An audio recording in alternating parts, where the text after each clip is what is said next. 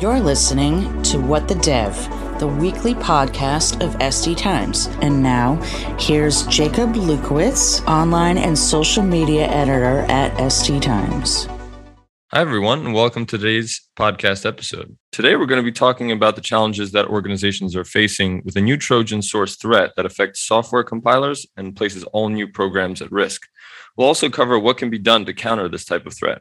With me today is Vince Arnesia, Chief Product Officer at code testing provider Grammatech. Hi, Vince. Hey, Jacob. Great to be here. Great to have you. So to start off, can you tell me a bit about this threat and why it's so concerning? So the history here is this threat was discovered by a few researchers at the University of Cambridge, I believe around July or so. And they made the parties that would be affected sort of known about this, and they made them aware of this in order to have them be able to put a solution or a patch together. And some have done that. But effectively what they discovered, and there's really one key point here before we get into the details of the threat, is that there's no known instances of this threat being exploited in the wild. This threat it's sort of a new method, a new attack method that the researchers identified, within their university.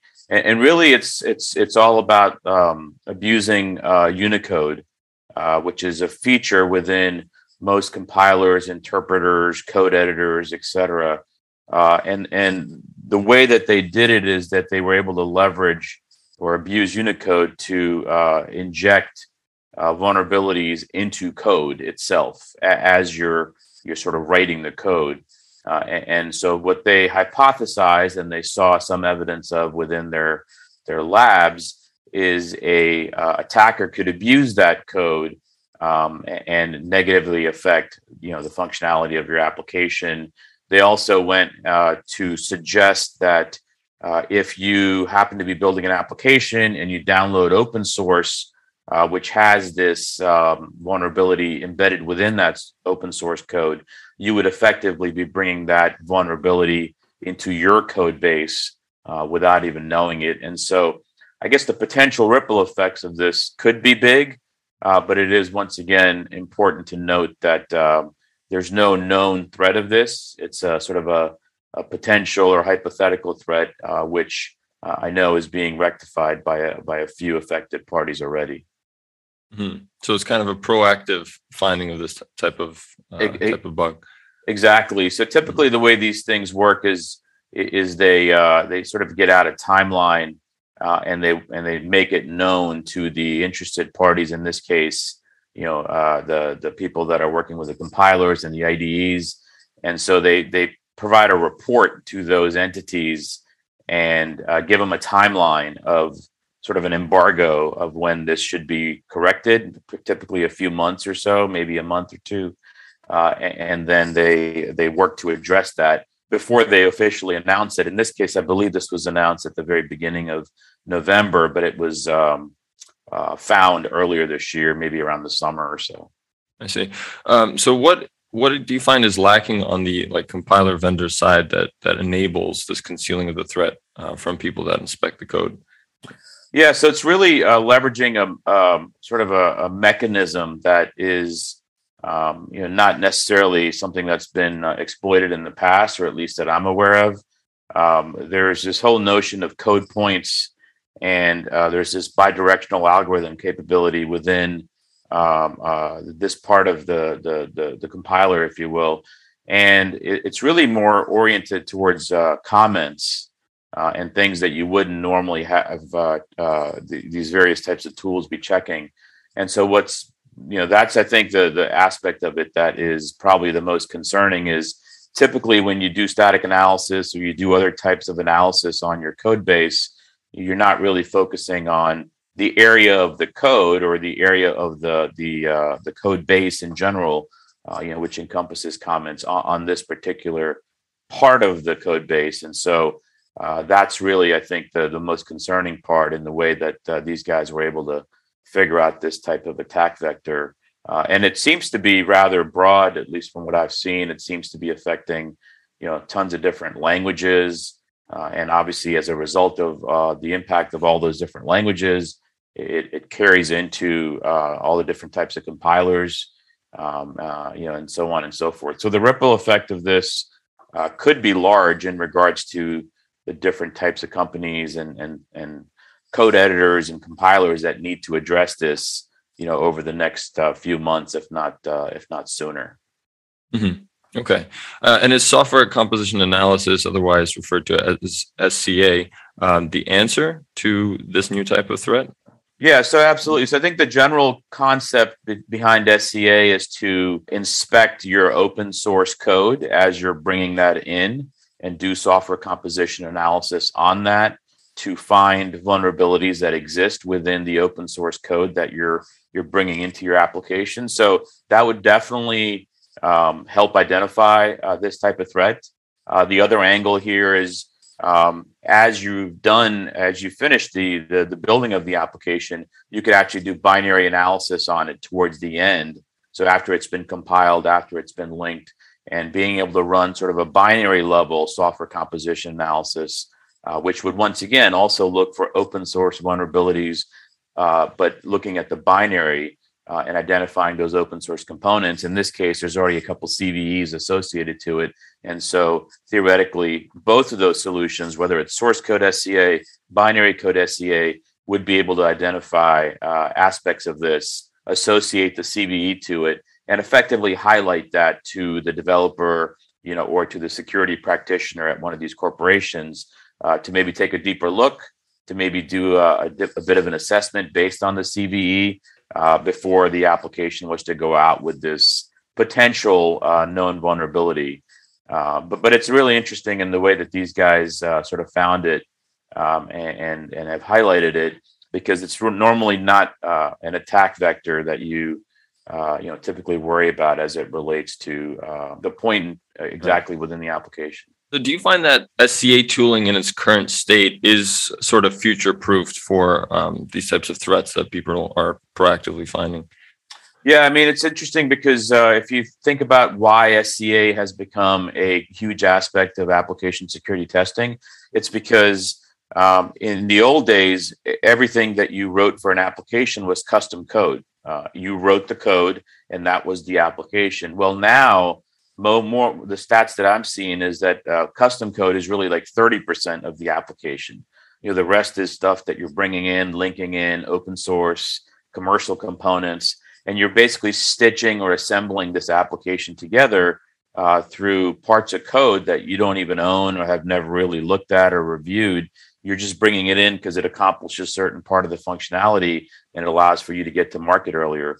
And so, yes, SCA has become a huge part of the application security testing landscape because of that exact reason. You're not just writing your own code, which is where static analysis really is beneficial. But SCA now helps you analyze and scan and test the other parts of the code that are now being brought in to assemble the application, regardless of computing environment, right? Desktop, mobile, whatever. And it allows for you to get more coverage that way.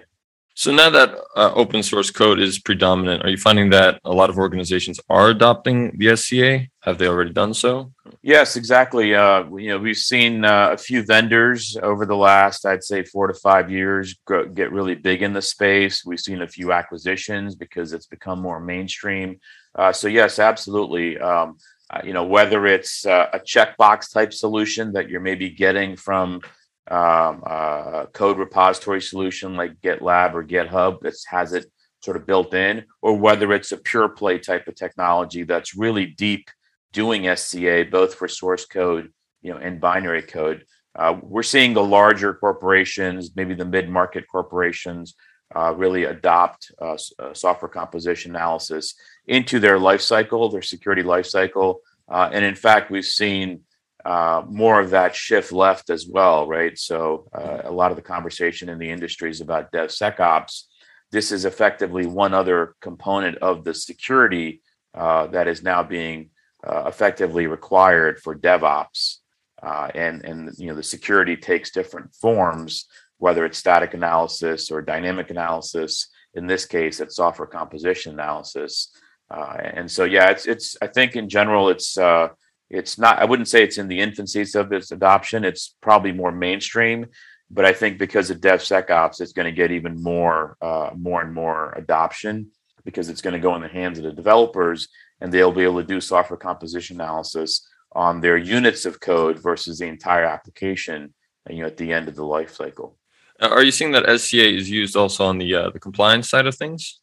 Yeah, absolutely. It's become part of mainstream development. It's become part of mainstream security for application development, and so within certain verticals and certain industries, they are requiring SCA. When you're talking about medical devices and the safety of patients, that's an area where software composition analysis and the need for what's now being called software bill of materials is starting to really catch fire, because just like you want to know what's inside of a can of something you buy at a grocery store, and you look at the ingredients on the back of the can, the notion going forward seems to be that with any kind of software package that either that you build or that you receive and consume, you want to know what's in that particular application.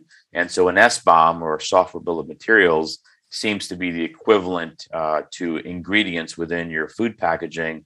That's being leveraged more and more. And obviously it's starting within critical industries like medical device and government, but eventually it seems to be moving towards gravitating towards financial services and other verticals as well. So yeah, it's a big wave. I mean, application security testing in general, that category is expected to double in regards to adoption over the next 3 to 4 years.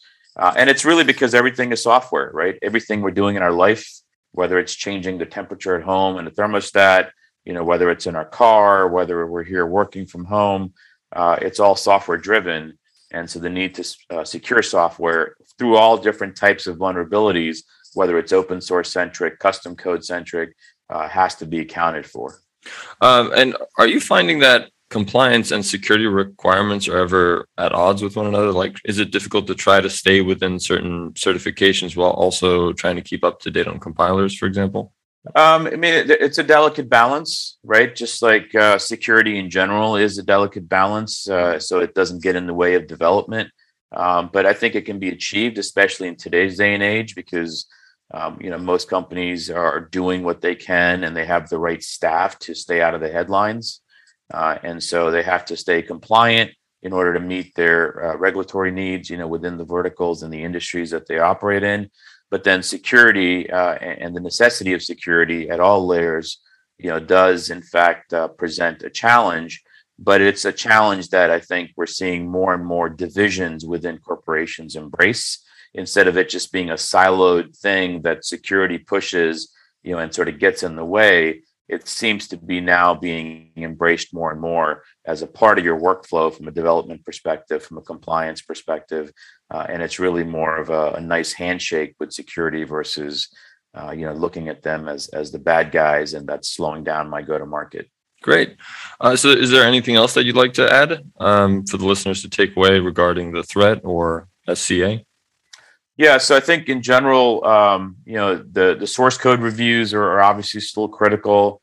Having the latest patches from the vendors specific to this threat with the compilers and the text editors that you're using, I would check for that.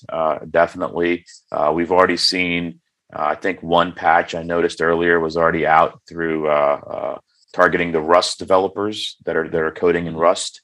And so that means that there's more of these advisories and solutions that are going to be coming out probably the rest of this year into early part of next year. And so, yeah, definitely look out for those patches specific to your environment, and be aware of these kinds of threats, because even though it's pretty clear that this threat is has not been found in the wild yet, you could see how something like this could be leveraged, especially in the context of open source code, because a lot of developers sort of blindly, bring that into their code base, and then you're opening up a whole Pandora's box that you probably didn't intend to. Well, looks like that's all the time we have for today's show. And I want to thank you again, Vince, for coming on the show and sharing your insight. Thank you, Jacob. This was great. Thank you to all of our listeners for tuning in today. Be sure to check out all of our weekly episodes on your favorite podcast listening platform. Till next time, this has been What the Dev.